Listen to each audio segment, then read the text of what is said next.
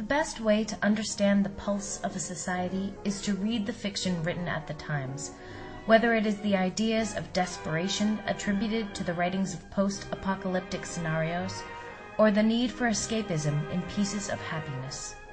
What is going on is reflected in the written word. Next, we will delve into the novel Black Plumes, which takes place after World War I. There is a light-heartedness in the vernacular of the speakers, but overall there is a sense of impending doom.